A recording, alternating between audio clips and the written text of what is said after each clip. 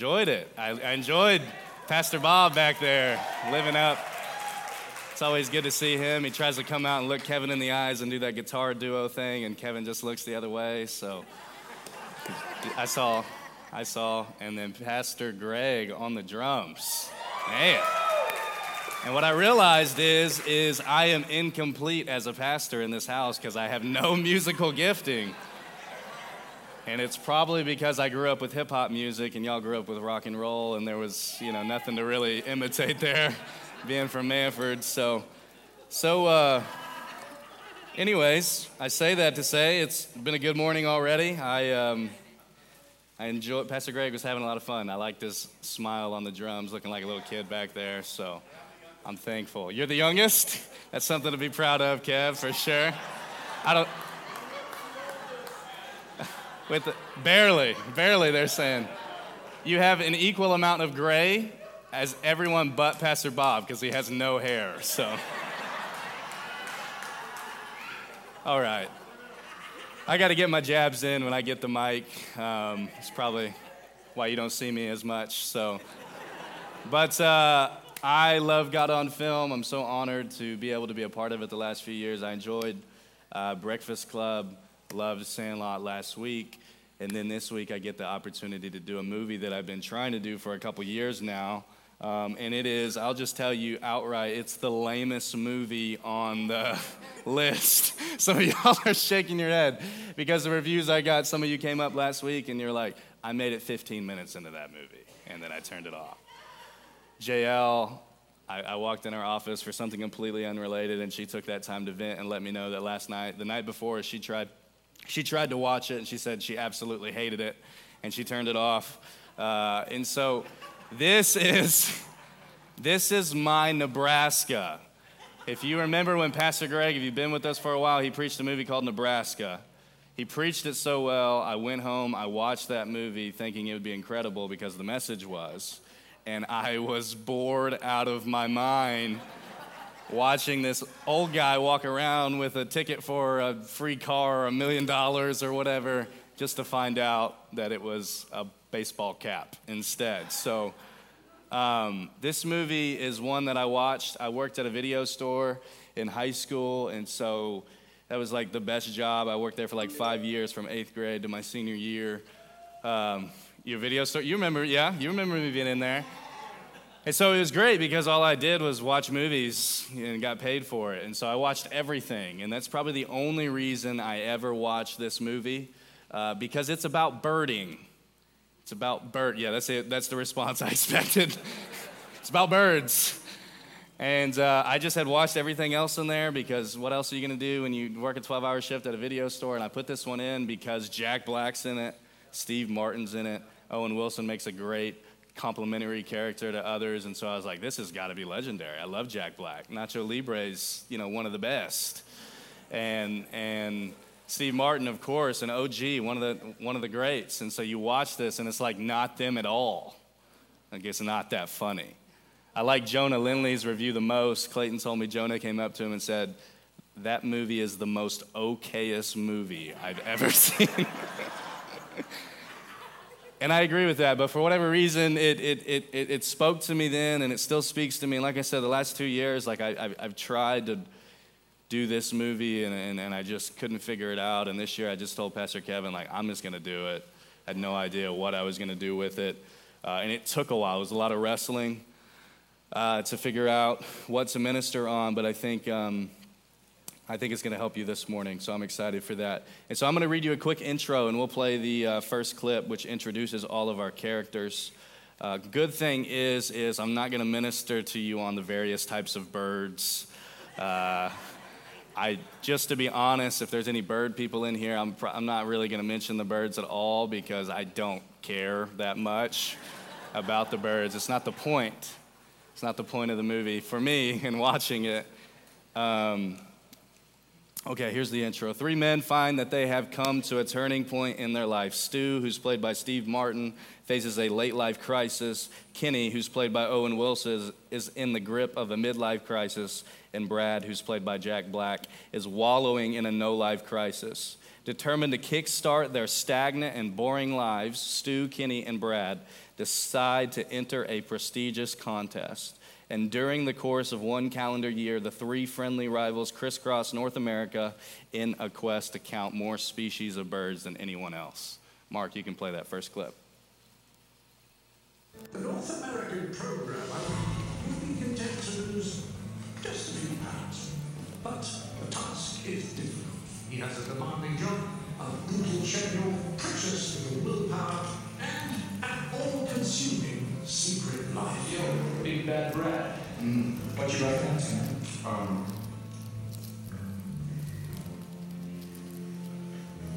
Clark's Nutcracker. He is a bird, a man obsessed with rock on. Rock on, son.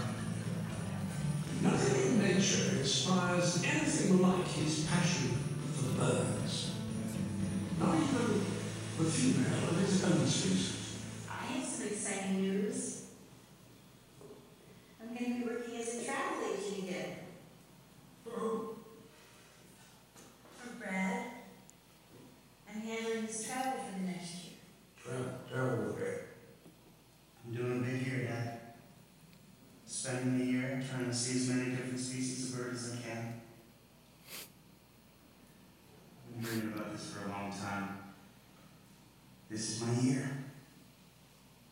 I've saved $5,000, and I'm gonna need 5 more, and I was wondering if you'd consider sponsoring me? Sponsor. I'd pay you back with interest. Think of it as an investment. An investment? Yeah, sure. Yeah, definitely. Yeah, it sounds like a great investment. I just hope word doesn't get out on the neighbors who want a piece of the action. You don't forget it, I'm gonna do it myself, so. You're 36 years old. You quit grad school, you quit your job at Dell, you quit your marriage. Sooner or later, you're gonna have to actually do something with your life. This is what I'm doing! But I guess you got it all figured out. That's why your whole life's been nothing but bliss. We're still nowhere on the deal. Cameron won't budge on any key points. McIntyre used to work for you. Maybe we can negotiate with him directly. Sorry, guys. January 1st, I'm out of here. Oh, right, you're retiring again. This time I mean it. Next year is all about the birds. Edith's already in Colorado setting up a new house. So live in the new house and work from home. Use a jet. I mean, it's your jet. It's your company. Forget the birds. Your big boys know. He'll be fine without me. You realize, of course, that the phase after retirement looks a little bit like this? The CEO is frustrated by the persistence of his migrating instinct into late adulthood. Am I nuts, Edith? Maybe I should do my figure next year. It might make more sense. No. Go do it now, Stu. Carpe diem. Seize the Year. So that's it? Complete support? You're not even going to try to stop me? Stu, I love you, and I will miss you dearly when you're away. But you have been dreaming about this since you were a little boy, and I am not going to stand between you and your greatest passion. Not my greatest passion. Mostly. A big year? Kenny, you promised me you were never going to do another big year. I'm just going out to set the pace. I promise I'll be back as soon as I'm sure there's no one out there who can break my record. Your record? What's the big deal? Big deal? Hey, Lance Armstrong, what's the big deal? Or hey, Columbus, what's the big deal with that whole new world thing? Didn't you tell me that a big year killed your marriage to Steph in 03? First of all, I was married to Bridget in 03. Well, didn't you tell me that a big year killed your marriage to Bridget? A contributing factor, but no, not the main reason. There were so many other problems with that marriage. Kenny, I'm getting fertility treatments. You promised. You said you were going to build a new room for the baby. I know that was before El Nino. Now I'm really worried someone's going to try to beat something. All right. Would you turn in your Bible to Proverbs chapter 29? What this clip is about for me, what this movie is about for me, is I see 3 men who are running or have run from their purpose. And so when I watch this when I was a sophomore, junior, whenever that was, 2011. It's hard to remember back then. It just spoke to me then. In fact, I'll admit to you, I cried watching the Bird movie. And of course I did. I tried to get it all out of the way because I didn't want to be up here crying over some dumb bird movie. But it speaks to me about three people who have a purpose in life, and they've had excuses up to this point for why not accomplishing it and why not doing it. And I think that it's just so relevant for the time we are, because the church in this hour should be shining like never before. And there are so many things holding us back from becoming the full representation of who Jesus is in the world. And it's only our responsibility to do so. And so when I look at these three characters, they all have their excuses for why they haven't done anything. You got Brad, who's played by Jack Black, and he's, hasn't done anything with his life. He's a loser. He has $5,000 to his name. He's failed everything. And he has a long list of excuses for why not doing it. He doesn't have the money. He's not financially funded. And then you got Stu, who's a big corporate man, and he's wasted his life. He spent his entire life investing in something that didn't really fulfill him and wasn't really his purpose and didn't really drive him. And he's committed his life to this, and he was just waiting for the day he retired. And even in the moment he retires, you see him come home to his wife and question everything once again. Procrastination, putting it off. Should I just wait till next year? And then you come to Owen Wilson, who thinks that his purpose in life is to be the best birder in the world. And he compares it to, Lance Armstrong and all these big greats. And the reality of it is his purpose is standing right there in front of him, and he can't even see it. And so all these men, in one way or another, due to the trauma, due to the things that they've been through, due to their life experience, what they were conditioned to believe growing up, are running from the thing that they were designed by God to do. At various points in the movie, I'm kind of glad I picked a boring movie, because one of the things that's plaguing the church, and it's not talked about, is the church is bored. Like, for real, honestly, when I see a majority of church people, I think, man, they look like they're really bored with this. Is it okay? Can you handle? And when I look for examples for young people to imitate, one of the things that young people will not imitate is they will not imitate a bored life. And so no wonder we have people fleeing the church rampantly when they turn 18, and no wonder we have people getting caught up in these crazy ideas, because at least there's passion represented in the LGBTQ plus community. At least they're excited about what they believe in. At least they believe and look as though they believe and live as though they believe. And we come together in here, and there's just a lot of people just bored. Just bored, man. Just sitting in here consuming. And if we had a spiritual lens, we could look in. This isn't for any of you. This is second service, so you don't have to feel bad. But if we had a spiritual lens that we could look through, what we would see is that your inner man is obese and gigantic and large, and your inner man is taking up 18 rows, because all you've done thus far, you've been saved for 45 years, and all you've done thus far is commit yourself to a church.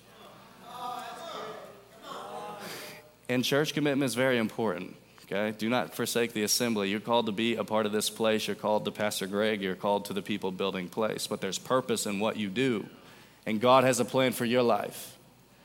And you're just as much a minister as anybody that ever steps foot in this platform. And the problem is that we have no vision individually for our life.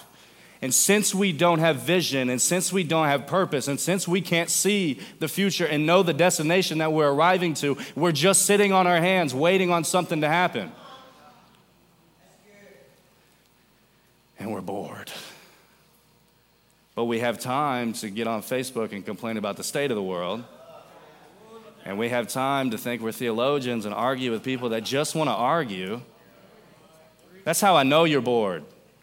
When you're doing Facebook quizzes that talk about your spirit animal and inwardly you're a Komodo dragon, you know what I mean? Like, Bruh. If you're going to do that, don't post it to your wall and let the world see it. It's embarrassing. I also see like those, I wanted to do a public service announcement because people share these all the time. No offense, it's typically the older generation. I want to help you out. Nobody's giving away an RV because the VIN number's not good. Like you share that post, there's not 100 RVs somewhere that you're going to win by sharing it. You know what I'm talking about? You seen those? I want to comment and like help out, or maybe I should just do it in a private message like, hey, nobody's going to give away a $100,000 RV because something's wrong with the VIN. And so we're just so dissatisfied. And so I just want to help today. Like I want to bring purpose to your life, because when you come into trial and when you come into a season where you struggle, it's easy when things are going good to just be bored and sit on your hands. But when you come into a season where there's a battle ongoing and you're facing something and there's opposition, if you don't have vision for your life, you will not get through. Turning to the Bible, look at Proverbs chapter 29. I got to redeem this boring movie. Some of y'all are going to go home and watch it like, oh, this is horrible. Look, Rotten Tomatoes put it above 50%, so you know it ain't good.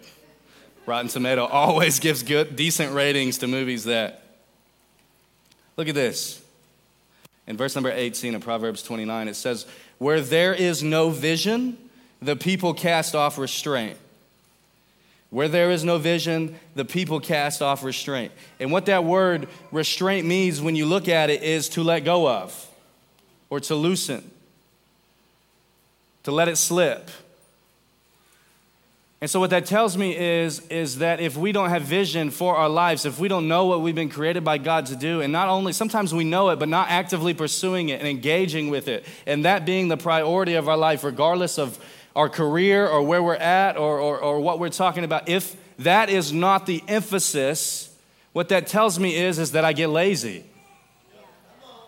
I just let it go. I get loose. And that's the two biggest problems as a pastor when I look at the church. In what is wrong with it is that they're lazy and bored. I just knew it wouldn't be popular. Like lazy and bored. Like that's it. Like that's our two biggest problems. And I can diagnose those things for you, and I'm telling you this morning is because you don't see the big picture. You don't have vision. You're not seeing it clearly. You think that it's up to Pastor Greg to do it. You think it's up to the person next to you to do it. You think it's up for the people going to the Dominican to do it, and you don't have anything for your life, so you just come in here, you hear a little message, pick up your Bible a couple times a week, listen to a podcast, turn on some worship music, and that's the extent of your existence. And you're miserable, day in and day out. And I love you. I share Pastor Greg's heart as one of his under-shepherds in this house for you. And so I'm willing to tell you that being bored and lazy will not fulfill you ever. You're never going to be fulfilled. Let me read that again. Where there is no vision, the people cast off restraint. Because if we don't realize what destination we're arriving to, we never take a step. And oftentimes when you begin to talk about vision and people get into the prophetic and they begin to talk about, well, like I don't know what I'm called by God to do. I don't know my purpose in this life. Like I don't know what God created me to do. And we're so focused on getting specifics that we deny simple obedience to what we've already been commissioned to do. And there's people in the house today that are wondering what the next step is, and they're trying to move forward when God's calling them to go back to the place where they disobeyed in the first place. Because if God can't trust you with the small assignment, he's not going to give you a platform to do anything bigger. Would you turn in your Bible to Matthew 28? I'm gonna help you because I hear people saying, I need a word. I need a word. We get so excited when prophets come in, speak to me. Somebody gets a prophetic word, we're envious. We're like, God, I want direction. Give me that. Let me help you have simple obedience. Let me share with you what you are created by God to do in this moment, and I don't need a prophet to confirm it. Matthew 28.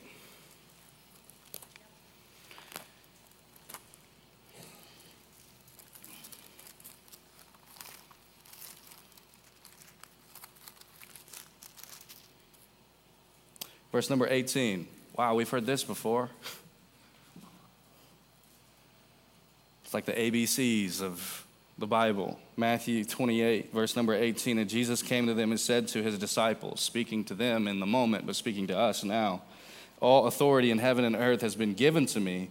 Go therefore and make disciples of all nations, baptizing them in the name of the Father and the Son and the Holy Spirit, teaching them to observe all that I have commanded you. And behold, I am with you always. And so I don't need to ask Daniel, who operates in the prophetic, to come up and confirm this word because it's right here.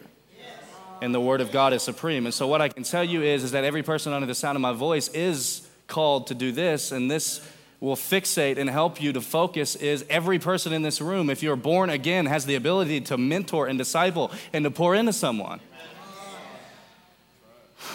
And there's a lot of people in here that feel called to ministry even, and they feel called to ministry and to teach, and they see themselves preaching. But yet, my friend, the first thing that happens is you make disciples. You're like, I don't know how to teach. I don't know how to, share. I don't know who to talk to. When I first got born again, first of all, never wanted to do ministry. In fact, most of the time when I talk to ministers, that's who God uses. People that didn't want to use ministry. It always freaks me out when young guys get saved and like, put me in the pulpit. I'm like, there's something off there, bro. Like, God usually uses those that say no.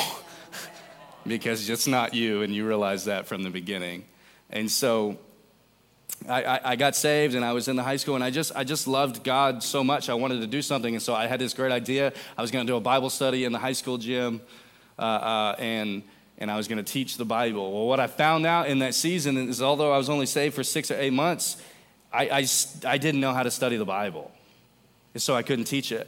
And so this is literally what I did. I would sit in the gym, and like 30, 40 people would show up, because the guy that was, doing pot last year and at all the parties last year was leading a Bible study, and it was comical, whatever reason. I don't know why they showed up, but they showed up.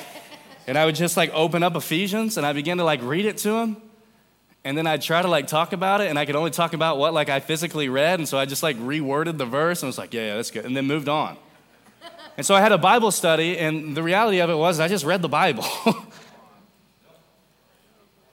But you know what that did? Because I was obedient to what God, and I'm just saying these things to help you. What that did for me is that the fruit of that and the confidence of that, and what happened was I learned how to partner with the Holy Spirit to become a more effective minister in those moments, and greater reliance happened on him. And because I was obedient in the small things, opportunity came to go to the backside of the wilderness and go to Oilton with Pastor Kevin and do youth ministry out there. I call Oilton the backside of it. It's like my eat. It's like Jesus was in the wilderness for 40 days. You know what I'm talking about. Paul was in Arabia for 3 years. I was in Oilton for a year and a half.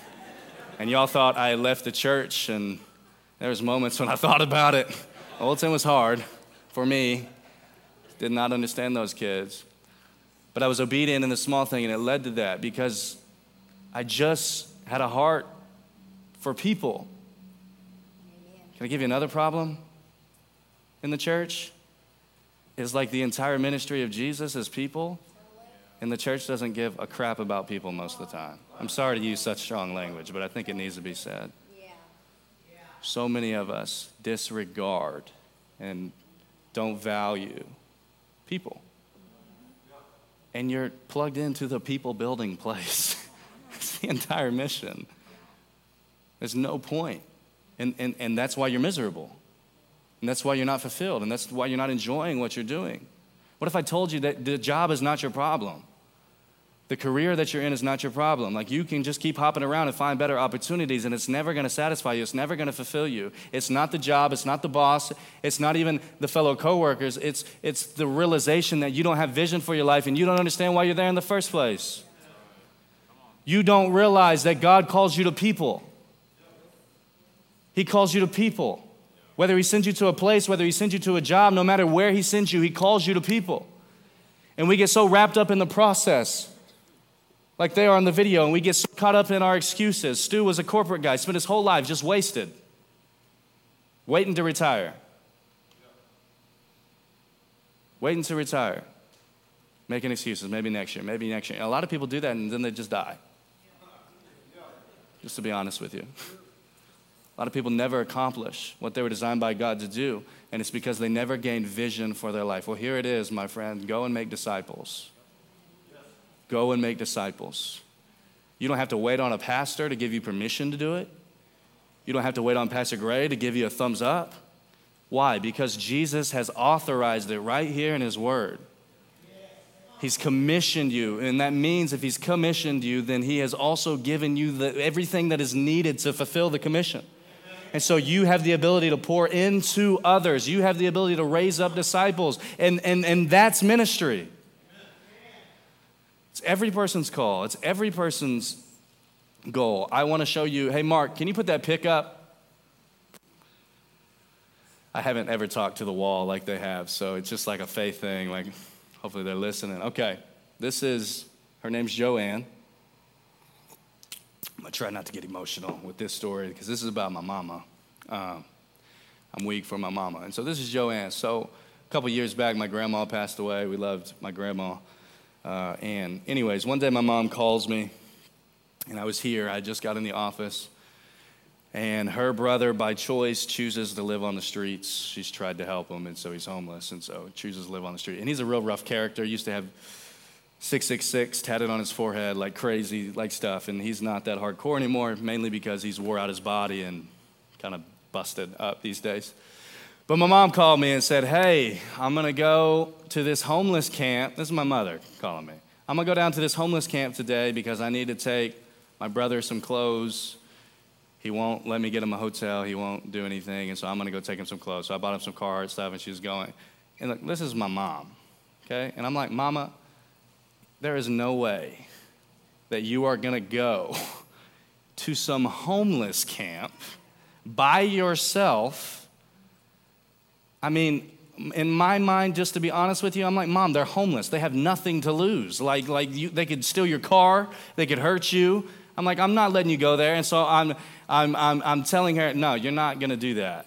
I don't want you to do that. That makes me uncomfortable. And she's not biting on it. And so I just persuaded her. I said, fine, well, I'm coming with you, and I'm going to bring a piece with me just in case things get hairy. I'm like, ain't nobody messing with my mama. Like a homeless camp, man. It doesn't sound like the safest place in the world. Nobody's taking a vacation there or anything. And so I hop in the car, go with Mom. I'm on edge the whole time. I'm acting like I'm 6'4", 250. I'm like puffing my chest, getting ready. I decided, by the way, to not bring a piece because I was like, you know what? I'm not the biggest guy in the world. There could be strong homeless men that could overpower me. And then, so, yeah. So anyway, show up, walking around, letting them know who's the boss. This is my mom.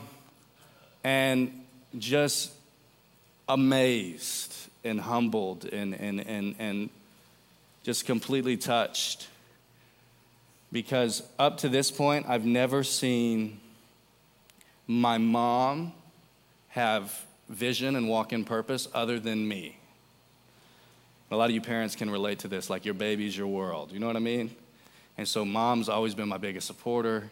She's always, I feel like she's always just found her vision and her purpose for me. And no matter how many times I tell her, like, Mom, you were created to do more. Like, you have gifts on the inside of you that God wants to use. Like, I hadn't seen it come to pass. And we're just down there, and I get to see my mom loving on, my uncle, who's a really rough character. And then we meet Joanne, who's also living on the street. She has to use a wheelchair to get around most of the time. Anyways, to fast forward, it was really cold. My mom's relationship with her brother fell out, and she stayed in touch with Joanne because she just had a really big heart for Joanne. And she worked really hard to get Joanne into apartment housing, get her off the street because she has Social Security. She has all these different things. Like, she has means, and she doesn't have to be homeless, but she doesn't know how to do that stuff. And so I got to watch my mom, fight on behalf of this woman who had just been forgotten about and left to the side. She's a widow. She didn't have anybody to take care of her. And most recently, 3 months ago, we were at the house, and it was Joanne's birthday. It was Joanne's birthday. Sorry. I tried to. It was Joanne's birthday. And we all showed up and got our gifts and just got our simple stuff, chocolate, Pepsi, that kind of stuff, some clothes. And I just got to watch as Joanne sat in my mom's living room and bawled and just cried and almost in a scream because she felt so loved, say, "I love you, Anna." And just feel so loved and accepted in that moment, and just watching that. That moment of like, Mom, this is what you were designed by God to do. You know what I'm saying? This is what you were created by God to do. Like, your purpose isn't me. It was me for a season, but it's not anymore. Like, your purpose is wrapped up in helping people, serving people, loving people. And I just got to watch this beautiful moment. Now she's my new grandma. She was there on 4th of July for the fireworks, and it's just this beautiful picture of someone's eyes being opened to the reality that they were created by God with like a specific purpose and a specific function, and it's always on behalf of others. Your purpose is tied to people, and so as a believer, you never get to say, "I'm not a people person," or "I hate people." Like, that's never something that can come out of a believer's mouth, because the ministry of Jesus, the ministry of the one who you have yoked yourself with and become one with spiritually, is people. Is people. And maybe you're dissatisfied and maybe it's bored because your life has been wrapped up in you. It's been wrapped up even in your family. It's been wrapped up in building your kingdom. And you're spending your life wasting it on things that really don't matter, and you're making up a million excuses. We all got excuses we can use. We all have things that we can use as a crutch that people will pat our back and say, "You're right, baby, you're broken, you're hurt." But the word's still there. The word's still there. You were still designed by God to create disciples, to make ministers, to be a servant to mankind. And the same way that my mom's eyes were open, I'm just believing to God right now in this moment that people's eyes would be open to the fact that they are ministers, that they are designed by God to do something, and that they don't need a pulpit, they don't need a platform to make an impact in the world, but you can make just as much of an impact, if not more, just by investing your life simply into people around you. Can I help you? Because so many people are not doing what they're designed to do because there's somebody in their ear telling them why they can't do it. That was me to my mother. I said, "You're not going down to that homeless camp. It's dangerous, Mom. They could have dirt like shanks and stuff. I don't know what they're going to do to you." And I was the voice to my mother saying, no, because I love her. But my love was hindering her from her purpose. And sometimes there's people in your ear that you love very much telling you things, and because of your love for them, you've placed their voice over God's voice unintentionally, and you're not doing what you were created by God to do because you have this ill idea of what family is. Can I read something to you? Can I help you? Are you with me still? Okay. Will you turn to Matthew 12? I love this. This helps me.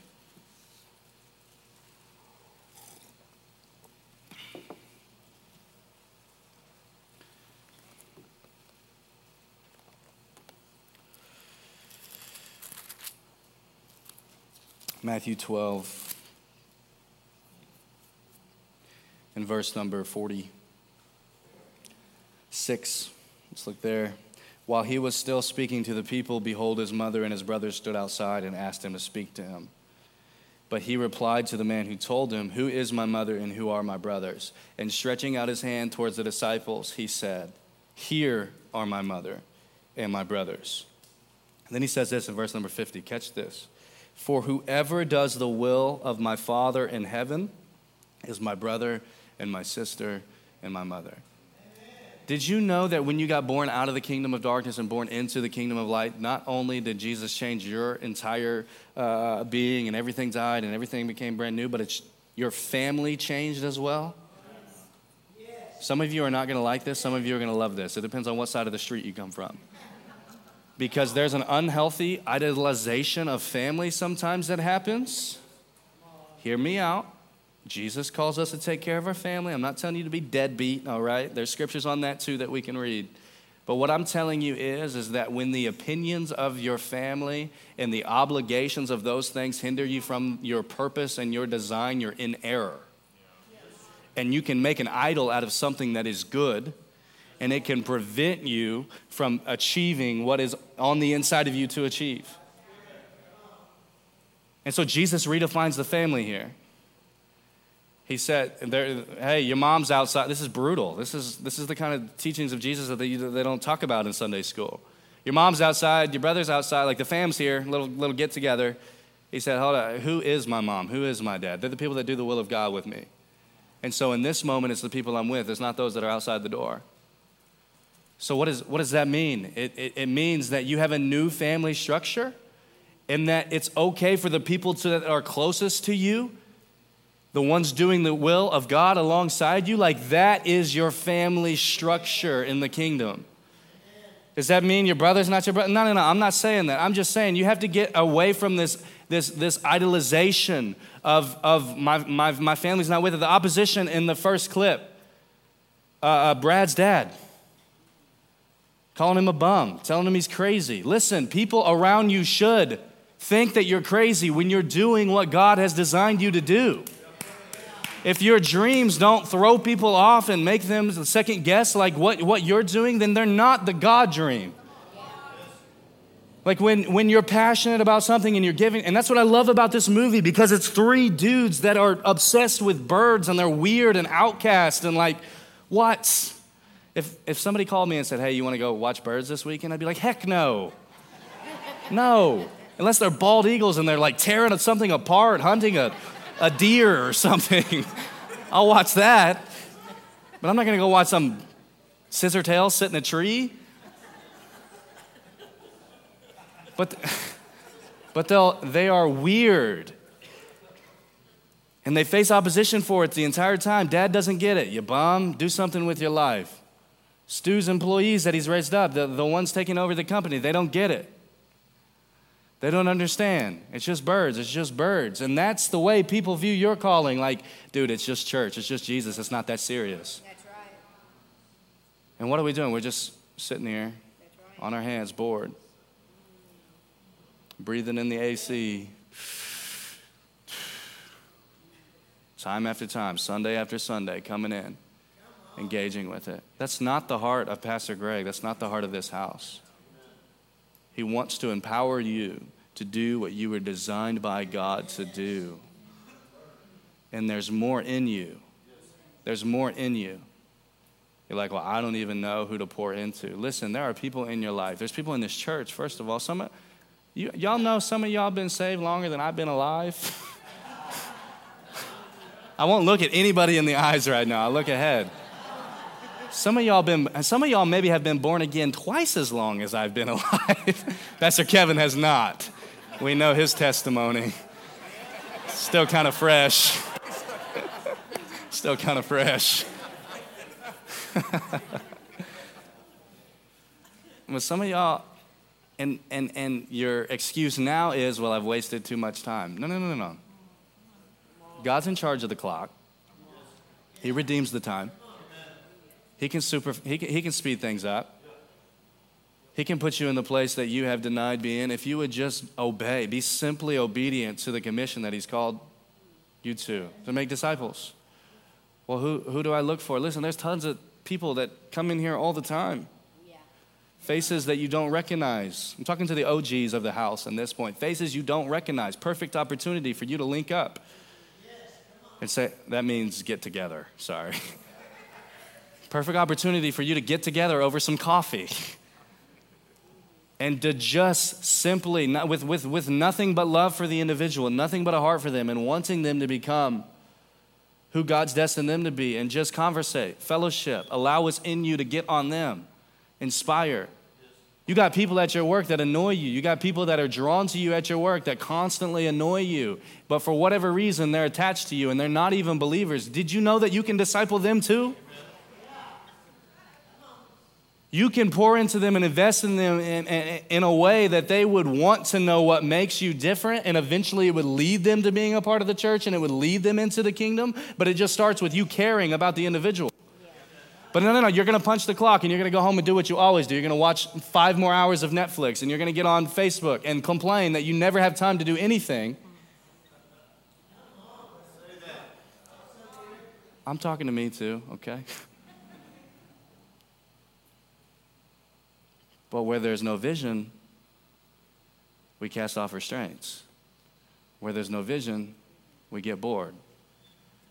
Where there's no vision, you see, some of you have a prayer life and an inconsistent word life, and I've been in this place because you didn't have the vision. You didn't know why. What's the purpose in me doing this?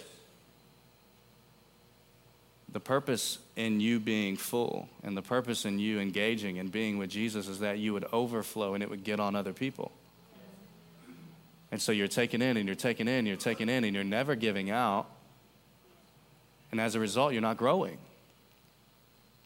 As a result, you're not being challenged. You're not transitioning and transforming into anything. And you just get to this place where you're content. You're just content. Well, I'll just help out at the church. I'll just do that for 30 years. But have you ever made a disciple? Have you ever invested your life into somebody?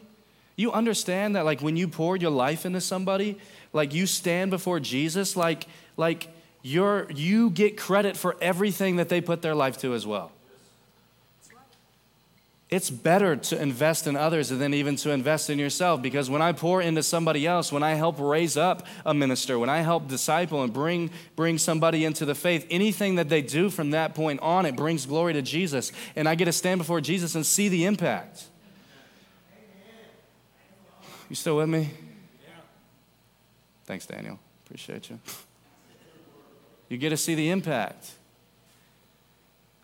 Some of you, how many times have we heard the old prophetic words? I'm called to preach to thousands. I see myself in a stadium full. Not very many people actually ever stand in a stadium and minister.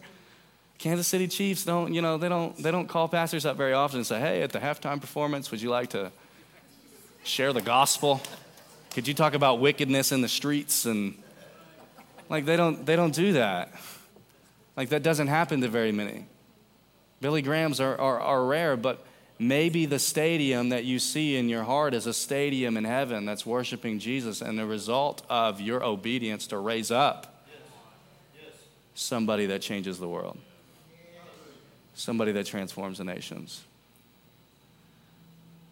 Why am I talking about this? Once again, I'm talking about this because the church is too bored. And we cannot complain about a generation that we're doing nothing to reach. Would you turn in your Bible to the book of Jonah? You're like, is he going to play another clip? I have another clip, but we'll see if I get to it. Pastor Greg, set the pace. Turn in your Bible to the book of Jonah.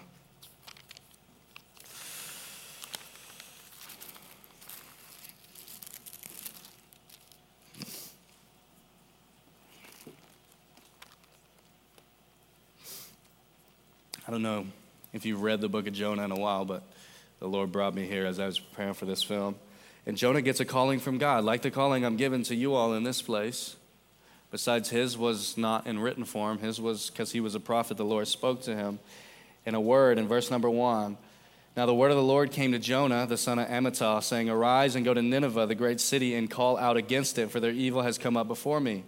But Jonah rose to flee from the presence of God. And so as a result of his disobedience, Jonah was not experiencing the presence of God anymore. And here's the thing that we don't talk about with Jonah is we don't talk about the effect that it has when we do not do what we were designed by God to do. Because you think it's just affecting you. And it's not. Look what happens as he gets on the boat in verse number 4. He's running away from God. You know where the story ends up. But look what happens as he gets in the boat in number 4. It says, but the Lord hurled a great wind upon the sea, and there was a mighty tempest on the sea, so the ship threatened to break up. Verse 5, then the mariners, the boat dudes were afraid, and each cried out to his God, and they hurled the cargo that was in the ship. But Jonah had gone down in the inner part of the ship and had laid down and was fast asleep. And so he's just sleeping through. What's his remedy for avoiding the things of God? He's gonna be lazy about it. Just try to close his eyes, not think about it anymore. The calling of God on my life, I'm just gonna distract myself. I'm just gonna keep myself from it. And we know later that he had an excuse. He did not like the people that he was called to preach to. That's what he complained about in the end. He said, God, I didn't want to go in the first place because I knew you'd be good to them and they would repent, and I wanted you to kill them.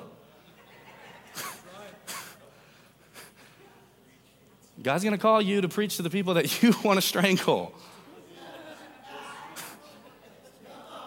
God's going to call you to love the people that you just want to punch them in the face every time you see them.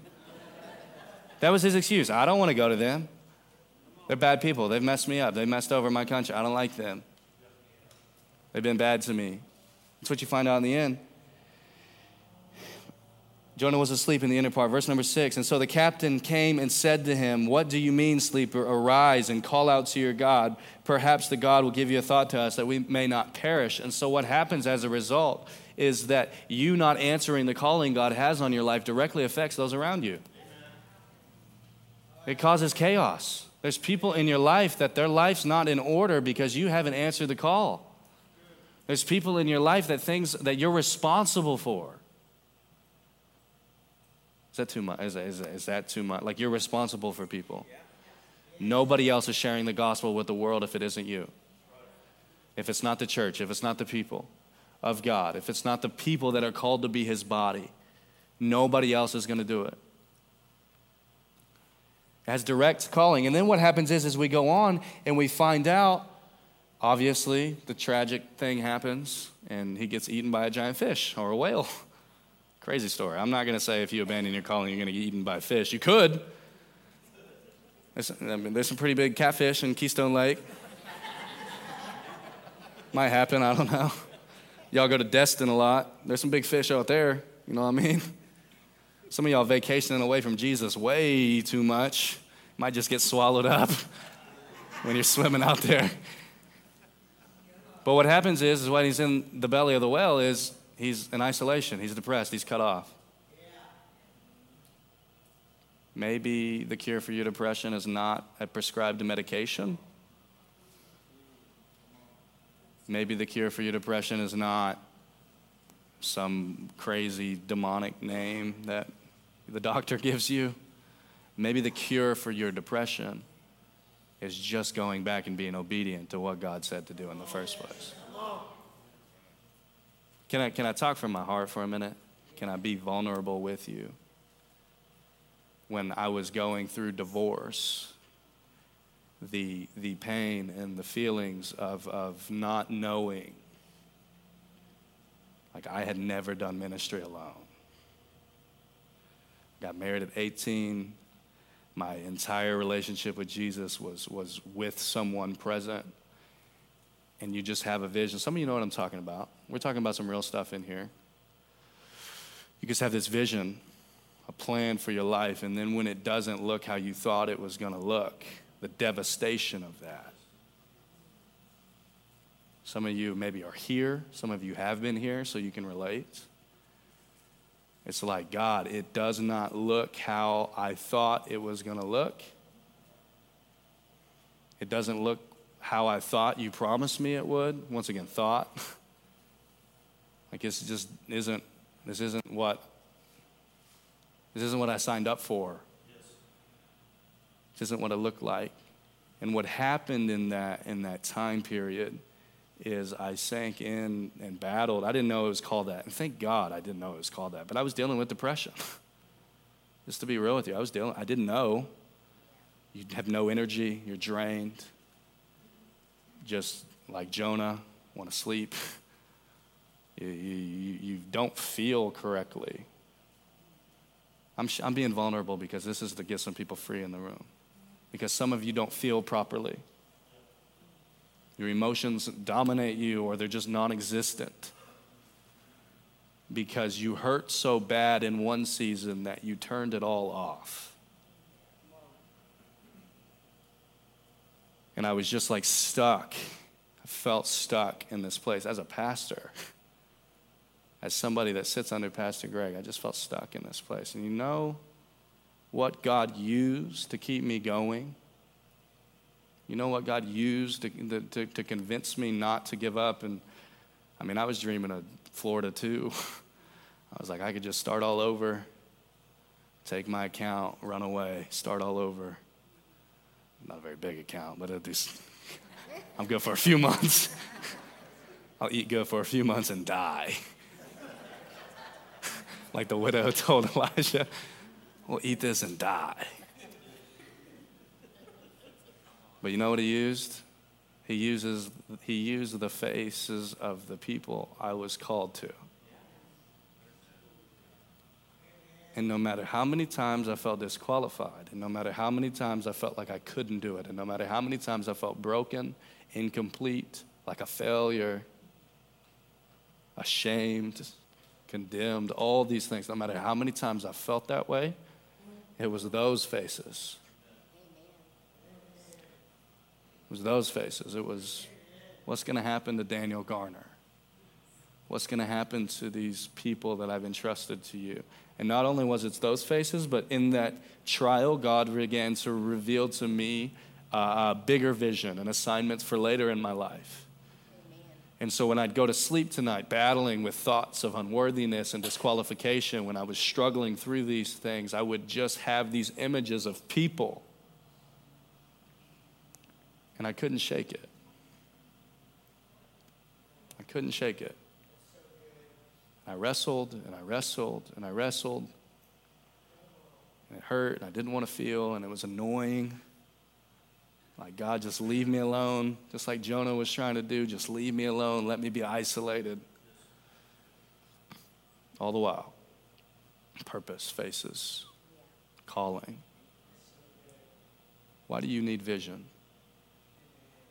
Because when you're opposed, when the enemy comes against you, when he tries to put depression on you, when the doctor tells you that your mind is broken and it's not wired properly and you need this and you need that, and when people you thought you were going to do life with forever all of a sudden aren't there, you need to know that you were still designed by God to do something significant.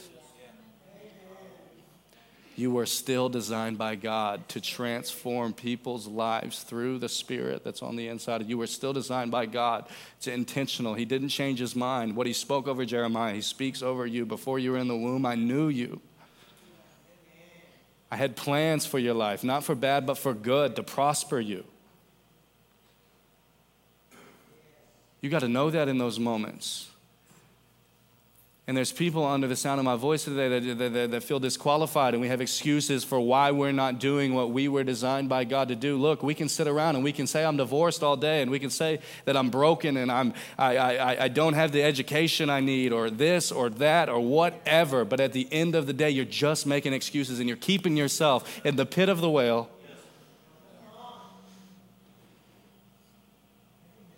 When God has designed you to make a difference.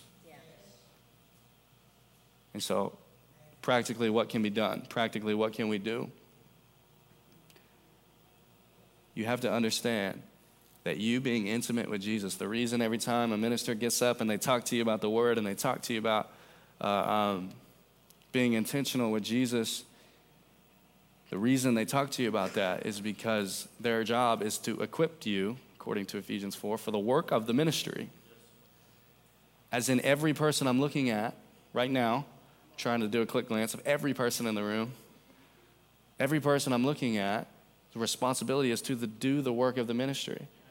But we understand that you can't do anything apart from him. That's Jesus' words. And so in order for you to be an effective minister and to do the work that God has assigned you specifically to do that nobody else is going to do, is that you have to be in union with him. And so What keeps you going? What keeps you going on those days when you're like, I'm just tired. I'm going to sleep in. I don't want to spend time with Jesus. What is it? It's understanding that you're not just getting intimate with Jesus for yourself. but that you have nothing to give to a world unless you first receive it from him. You have nothing to offer the broken people that you complain about all day long in your job system unless you're first with him. Did you ever think maybe you could be the solution to the weird transgender issues in the world rather than just complaining about it? We see it. We've seen it at camp this year. People that identify as weird stuff. There's all kinds of creepy stuff out there. One time I preached a message and I was trying to think of an example that nobody in the room would struggle with, and so I used furry. I used that as an example. And somebody in the room was struggling with it. I don't know if you don't know what that is, you just have to Google it. Do not image it. Google, just Google. Information, not image. That's your warning. Somebody was struggling with it. Do you ever think that maybe you could be the solution? You could be a mentor. You could be somebody that pulls. You can. And what happens is when you put yourself in that position of obedience, it puts this pressure and this healthy pressure on you to continually be interacting with Jesus, because if you don't get something from God for the people that God has entrusted to you, then they're not going to get anything. And your spiritual state of being is no longer just affecting you, but it's affecting everybody around you. You need this in order to grow. You need this. You need people that you can pour your life into. And so who should we be looking for? This is to empower you to do something. If you're sitting on your hands and you find yourself bored regularly, just look around in the church, connect with people. But not just within the church. Look at your job. The annoying people that you think, I just hope they don't talk to me today, those are the people that God has you're a light to them.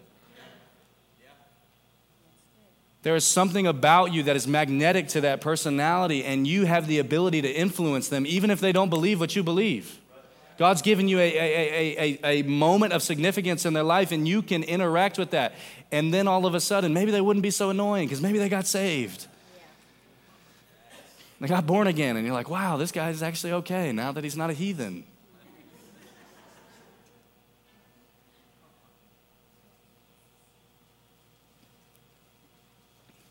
So while I'm not going to have Daniel come up or myself or Pastor Greg or anybody to just speak prophetic words over you, you do have words from God. You have specific assignments. You have things you were designed to do. And one of those things is creating disciples. And every person in this room, regardless of how long you've been born again, can do it. You're capable. I want to pray over you, and then at the end of service, ministers are going to come up. And they're going to be up here. If you need to be born again, if you need prayer for anything, listen, there is an answer to what you're experiencing. And his name is Jesus.